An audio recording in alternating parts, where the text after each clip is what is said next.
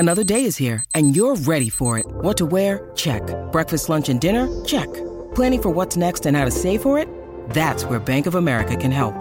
For your financial to-dos, Bank of America has experts ready to help get you closer to your goals. Get started at one of our local financial centers or 24/7 in our mobile banking app.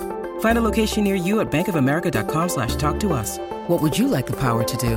Mobile banking requires downloading the app and is only available for select devices. Message and data rates may apply. Bank of America N.A., member FDIC. When you need mealtime inspiration, it's worth shopping Kroger, where you'll find over 30,000 mouth-watering choices that excite your inner foodie. And no matter what tasty choice you make, you'll enjoy our everyday low prices, plus extra ways to save, like digital coupons worth over $600 each week. You can also save up to $1 off per gallon at the pump with fuel points. More savings and more inspiring flavors make shopping Kroger worth it every time. Kroger, fresh for everyone. Fuel restrictions apply.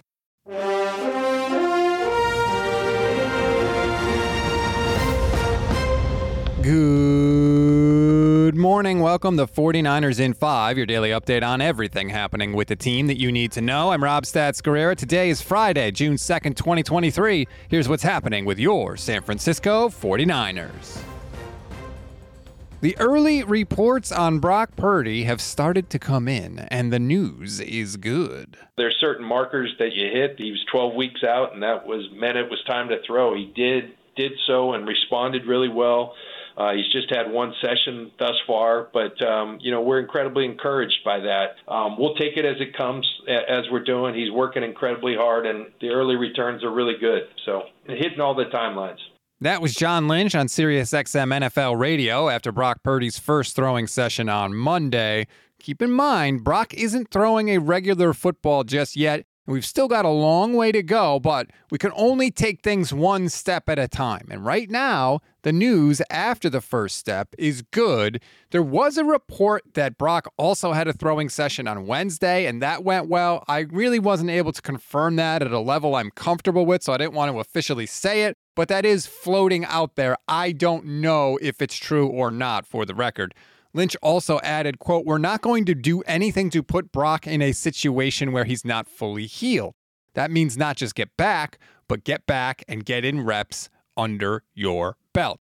That's good because you and Kyle have been the ones raising expectations and putting week one in everyone's mind, John. Brock certainly didn't do that. You did. So hopefully they realized the pressure that they were putting on Purdy and have decided to ease up on that.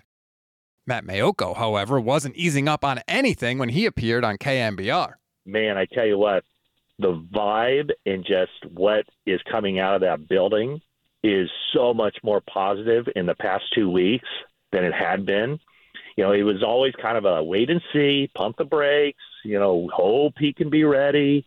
And, starting with Kyle Shanahan, who, certainly is not among the more optimistic people you ever talk to. Last week he was like, we're feeling good that he can be ready week one. And then John Lynch yesterday, I believe that's on SiriusXM Radio. He drew it a pretty rosy picture of where Brock Purdy is. So if I were a betting man right now and the odds were who's going to be the starting quarterback for the 49ers on September 10th against the Pittsburgh Steelers, my money would go on Brock Purdy. If there is anyone who knows the vibe from inside the 49ers building, we all know it's Matt Mayoko.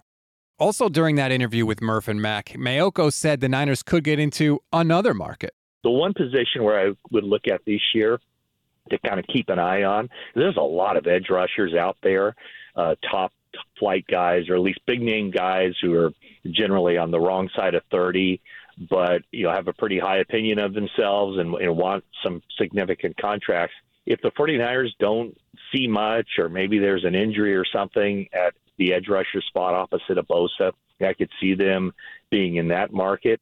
They are putting a lot of faith in Drake Jackson, but it's good to hear that if things don't totally work out with Drake, that John Lynch won't be afraid to dip into his pockets and bring in another edge rusher.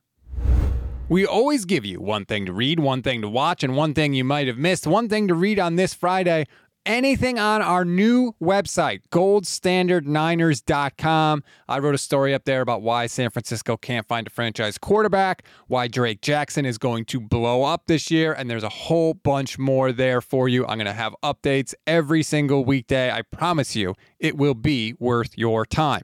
One thing to watch in order to get through this relatively calmer period in the offseason calendar, I'm going to try and bring in some guests before training camp begins. Next week, we will have Chris Sims on Monday and Damon Bruce on Thursday, and I promise I will continue to take as big of swings as possible to bring in some names that you want to hear from. One thing you may have missed, if you were hoping for a Tom Brady comeback, you're going to be disappointed. Brady himself told Sports Illustrated, quote, "I'm certain I'm not playing again."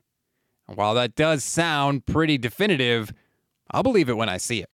That's a wrap on today's 49ers in 5. Please rate, review, and follow the Gold Standard Podcast Network. Enjoy your Friday and your weekend, everybody. Again, please go check out the new website, goldstandardniners.com, for more on these stories and everything else happening in 49ers land.